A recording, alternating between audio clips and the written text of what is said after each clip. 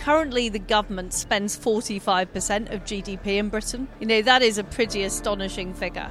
And I don't think that represents a proper free market economy. In this episode, I sit down with former UK Prime Minister Liz Truss.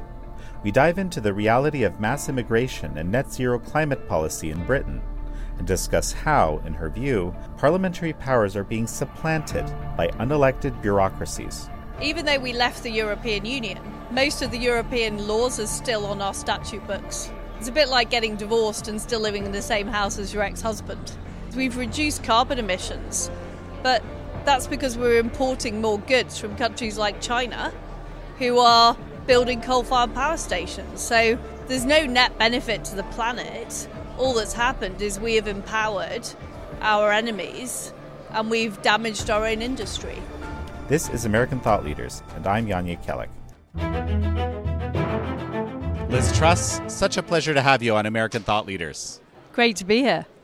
I was listening to you speak last night at this CPAC International Summit, and you said something astonishing.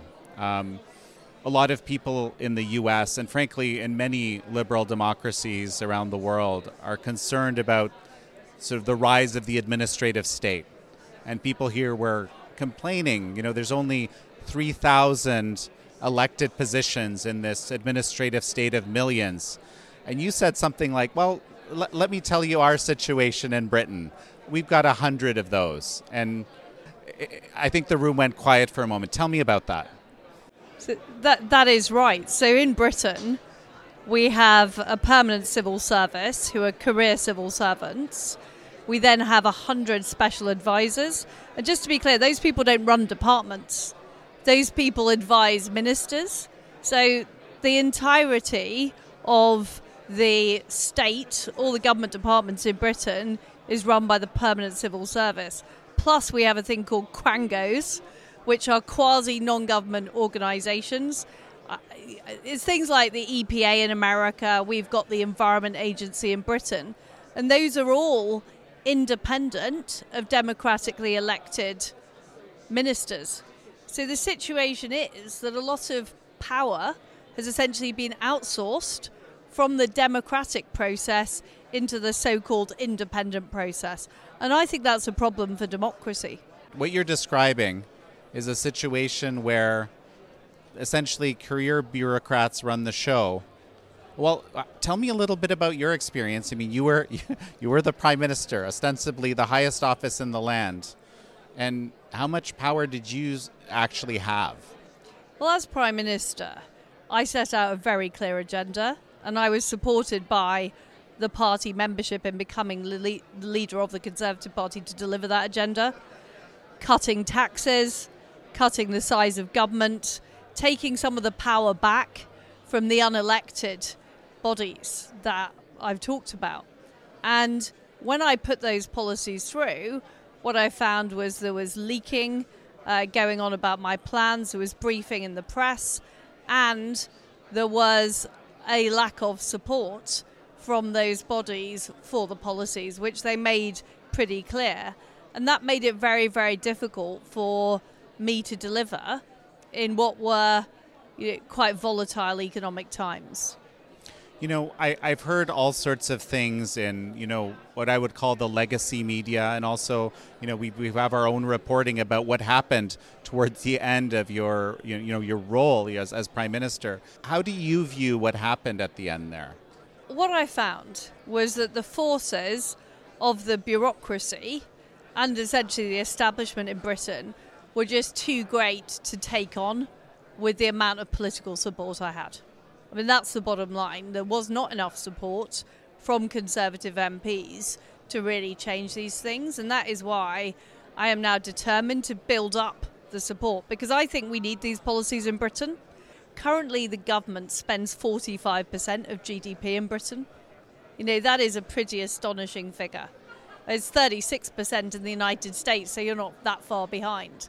But in Britain, it's 45%. And I don't think that represents a proper free market economy, and it's not giving people the opportunities they need. So that is why I think we need to deal with the bureaucracy and the establishment resistance to change. And all these people are protecting the status quo. They're protecting their vested interests, and that is not what the people of Britain want. The power is supposed to come from the people, right? This is in every liberal democratic constitution. This concept is enshrined, but somehow it's like under the noses of the British people, a lot of this eroded. That's your contention, right? Our constitution has been watered down and undermined. So the core concept of the British Constitution is parliamentary sovereignty, that the MPs elected in the House of Commons have sovereignty over decisions. And that is what the Prime Minister is. He or she represents, the leadership of parliamentary sovereignty. What's happened is those parliamentary powers have been outsourced. A lot of this happened under the Tony Blair government when the traditional role of the Lord Chancellor was abolished and he created a new Supreme Court. We don't have the separation of powers in Britain. So previously, the legal system was accountable because the Lord Chancellor sat in the Cabinet. That is now gone, and instead you have an independent Supreme Court. We also saw the development of lots of agencies. I mentioned the Environment Agency, we had the creation of the Office of Budget Responsibility, the Bank of England was given independence, and the Bank of England governor was made pretty much unsackable. And if you've got a Bank of England governor that's unsackable and a Prime Minister that is sackable, then that changes the balance of power. So that is what's happened in Britain, and it's crept up on us over the years. So you've seen more and more agencies develop, you've seen these powers taken away from the Lord Chancellor, you've seen the creation of international law as well. And the ECHR has proved to be a massive issue when we want to deport illegal immigrants. So all of these things have built up, and what they have done is they have denuded Parliament of its sovereign role. Let's talk about Brexit for a moment, because Brexit, was viewed as this, kind of incredible coup, right, against the establishment. Certainly it was viewed that way here in America. One of the core issues I understand was part of Brexit was this issue of this unchecked immigration, right? But once this was the Brexit was achieved, it didn't strike me that things changed all that much. No, in fact, immigration has gone up. So we have record immigration this year. But there are 2 points I would make. First of all, even though we left the European Union, most of the European laws are still on our statute books. So it's a bit like getting divorced and still living in the same house as your ex-husband. We've done the bit of leaving the EU, but we've still got all that bureaucracy in Britain. And this is one of the things that the administrative state doesn't want to let go of. They don't want to let go of that closeness to Europe. They don't want to let go of that regulation. Bureaucracies like regulation, it gives them power. So you've got all that still in place. And on immigration, because of the extra powers that have been given to the legal system and taken away from politicians, the left are able to thwart immigration policy through the legal system. So they're using every trick in the book to try and stop conservative policies being delivered. And I mean, this parallels, some of the scenarios that we see here, and frankly, in my home country of Canada, actually, I would guess in many countries, right? What's happened is the left aren't succeeding at the ballot box in Britain. So they've expended all their energy in trying to take lawfare to stop conservative policies, or to use the administrative bureaucracy to stop conservative policies. What I'm hearing right now, though, is that the Conservatives are expected to be trounced in this coming election. Is that accurate? And why would that be, given what you're just saying? The opinion polls are not looking good. That's certainly true. But if people think things would get better under a Labour government, they are completely wrong. Look at the Labour Party. They're currently backing these protesters on Hamas, and they're not strong on defence and foreign policy. And also they want more power to the bureaucratic state. So we will have the current situation on steroids if Labour get in. But I think what you're talking about is a frustration of the public that the things they want to be delivered, like proper control of our borders, isn't happening. And what I'm saying to Conservatives is we need to be bolder. We need to actually change the institutions. We need to restore parliamentary sovereignty. We need to get rid of these quangos that are stopping Conservative policies being enacted. And I think we need to demonstrate to the public we're prepared to do that and we understand there's a problem. Because if we don't do that, then the danger is Labour gets in power and they do even more of this. So, I mean, you're also advocating some sort of internal reform among the Conservatives, I think. Do I understand that correctly? Well, what we're doing is we've got a movement called Popular Conservatism, and it's about advocating these policies. We're saying it's not enough just to have Conservative policies. It's not even enough just to get the position of power. Unless we change the system, we're not actually going to be able to deliver the policies. And that's why I think the situation is quite similar to here in the US. That you do have a huge administrative state. So the problem isn't just which party's in power. The problem is that the system has become antithetical to change. And that is true in the UK. So, one of the things that we see here in the US that I actually covered quite a bit is this sort of, we've discussed this a little bit, but this erosion of the power from the legislature into the administrative state or these agencies. In your case, it would be the quangos. But the thing is, Congress isn't that unhappy with that, because then the Congress can say, well, it wasn't us, it was the agencies. And then the agencies say, well, it wasn't us, it was Congress. And that creates this frustration. But ultimately, people are going to say, well, what's the point of you? If Right. you don't actually make any decisions Right. in the House of Representatives or the Senate, what's the point of you? And that is my worry for democracy. People elect us to make decisions. And we are meant to represent the people of our constituencies or districts in the case of the US. And if all these powers, because we're too afraid to make decisions, have been outsourced to these bodies, what's the point of us? And I think that is a threat to democracy. I'm very worried about that. We could repeal the acts that created the Supreme Court. That's what we should be doing. We've got all this legacy legislation that has essentially tied politicians' hands, and we need to be bold and change that. And that's what I'm advocating. I'm saying that we've got to explain to the public what's gone wrong. That rather than politicians being courageous and making difficult decisions, it's been palmed off and it's not working. But the first step, and I think actually in some ways understanding of this is better in the United States, people have to understand the administrative state's a problem. And it's not just politicians being hopeless, it's also that they can't actually do things because their hands are so tied. A couple of policy things. We were talking about immigration. As I understand it, when you talk about immigration, you're talking about unchecked immigration, not immigration writ large. So we need to reduce the number of legal migrants, and we also need to deport illegal migrants as well. We need to do both of those things. The other part is, I want to talk about net zero, because there seems to be almost a consensus on these net zero policies. There really isn't, because when it actually comes to things like banning oil boilers, which there was a threat of last year, which the government has now postponed, my constituents got very angry about that because they didn't want to have to replace their oil boilers with a heat source pump. People are angry as well about energy bills being too high, and the reason energy bills are so high in Britain is we're not doing things like fracking because it's banned because of net zero. So people don't like the effect of the policies, and what we have to communicate is this effect is being caused by this net zero legislation.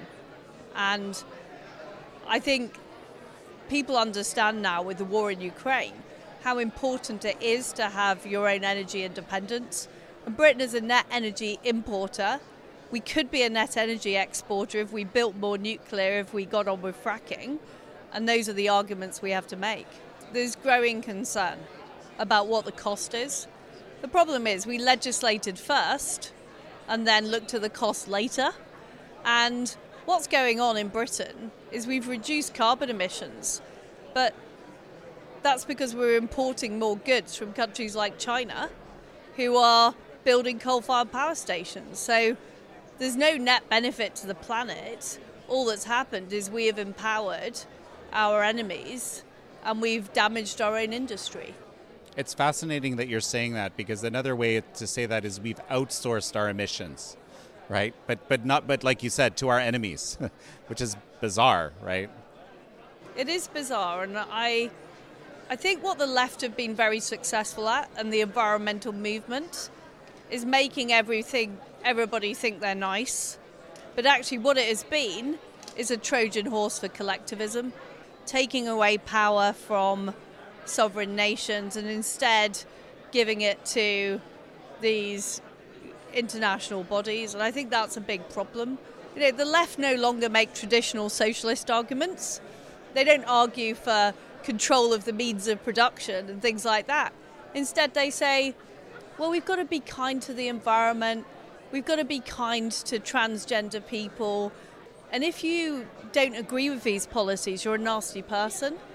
It's like you've just described the weapon, right? The weapon is basically kind of slander in a way. Everyone hates being slandered, but it's been such an effective weapon somehow. It is, and it's a weapon used against conservatives. And I think too many conservatives accept the premise. They accept the premise that somehow it's nice to advocate these policies. No, it's not. What we're effectively doing is we're making people poorer because they can't afford energy. We're exposing our young people to dangerous, irreversible treatments. That's not nice. So we need to talk about what the actual consequences of those policies are. It's like performative empathy or something like that, right? Yeah. Specious. Politics is full of performative empathy. And it's one of the things that I dislike most about it. And it is difficult being in the age of performative empathy and trying to make a rational argument. But we have to show people what the consequences are of these left-wing policies and why it's wrong. And what it is essentially about is about taking power away from individuals and families to make decisions and instead putting power in the hands of unaccountable bureaucrats or international authorities. And that is collectivism. It's collectivism by the back door. And I think it's particularly the English-speaking democracies where I see the problem at its most acute. United States, UK, Canada, Australia. The left have been very effective at mounting these long-term campaigns, like on the environment, like on transgender rights, and spreading it. And I think the whole development of social media has helped spread that leftist ideology as well. Now, what's really interesting, though, at the same time, you could argue that social media was probably very important in Brexit or this unexpected 2016 election of Donald Trump. That's right? true. That's true. But I'm trying to explain why it has spread in such a way across the free world. And some of these, for example, in Britain, we ended up having protests about Black Lives Matters. And we had people taking the knee, including the leader of the opposition, Keir Starmer, took the knee. This was an issue about the US, nothing to do with us. And yet, people in the UK had become involved. They'd become, in my view, indoctrinated by that overall narrative of Black Lives Matter, which we know essentially has Marxist roots. We know that. But that wouldn't have happened 40 years ago. That stuff would have spread. And of course, you're right, good ideas spread as well. And what we have to do is make our ideas more contagious than the left's ideas. And Brexit is a good example of that type of movement. And you've also got, malign regimes pushing some of these messages, funding some of these organisations, a bit like how the Soviet Union used to fund left-wing organisations like the CND. You now have a modern version of that, and these people being funded by our enemies.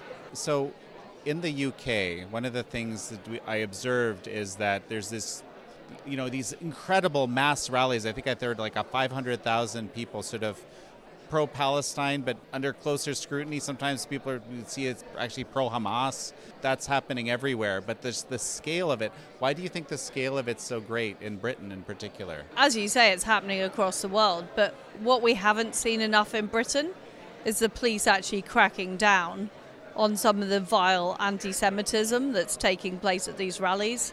So I think we have an accountability problem and we have an enforcement problem in Britain. But it's a very small minority of Brits who actually think that way. But what is happening is it's getting oversized attention because of the extreme tactics of those demonstrators. And the most worrying thing recently is MPs are being threatened. MPs are being threatened to change their vote in the House of Commons because of these vile extremist demonstrators. And that is where we need to make sure our laws are properly enforced. Did one step down, or am I? You're right. Yeah. A member of Parliament stepped down because his office was torched. There was an arson attack on his office. He represents a very a strong Jewish area in London. And over the past 10 years, 2 MPs have been murdered. So MP security is a real issue in Britain. That's astonishing. What are the steps today that we can take? Like not just in the UK here. What's your message to participants here, or the American people, or Canadians for that matter? We need to be brave, advocating conservative values. We need to be proud of our countries, and we need to not compromise with the left. When I said in my speech earlier, you can't triangulate with terrorists. You can't compromise with communists. They want to destroy our way of life, and I think these people on the left who advocate this point of view, they're after the destruction of Western civilization, and too often conservatives don't understand that that's the aim. These people are not trying to be helpful.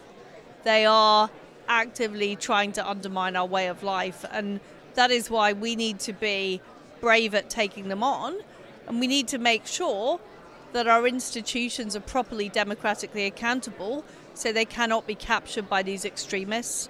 Because I've seen too often in Britain, whether it's corporate organisations, universities, government departments, have been captured by this ideology because there's not enough pushback. There's clearly a basis of self-loathing. The people who are on the streets chanting in favour of Hamas or saying capitalism is evil, they don't like Britain. They don't like the British way of life. They don't like our values. A lot of conservatives just think this is a normal political fight. It's not a normal political fight. This is an enemy within our own country. Well, Liz Truss, any final thoughts as we finish? No, it's been fantastic to be on the show. Well, it's such a pleasure to have had you on. Great stuff. Thank you.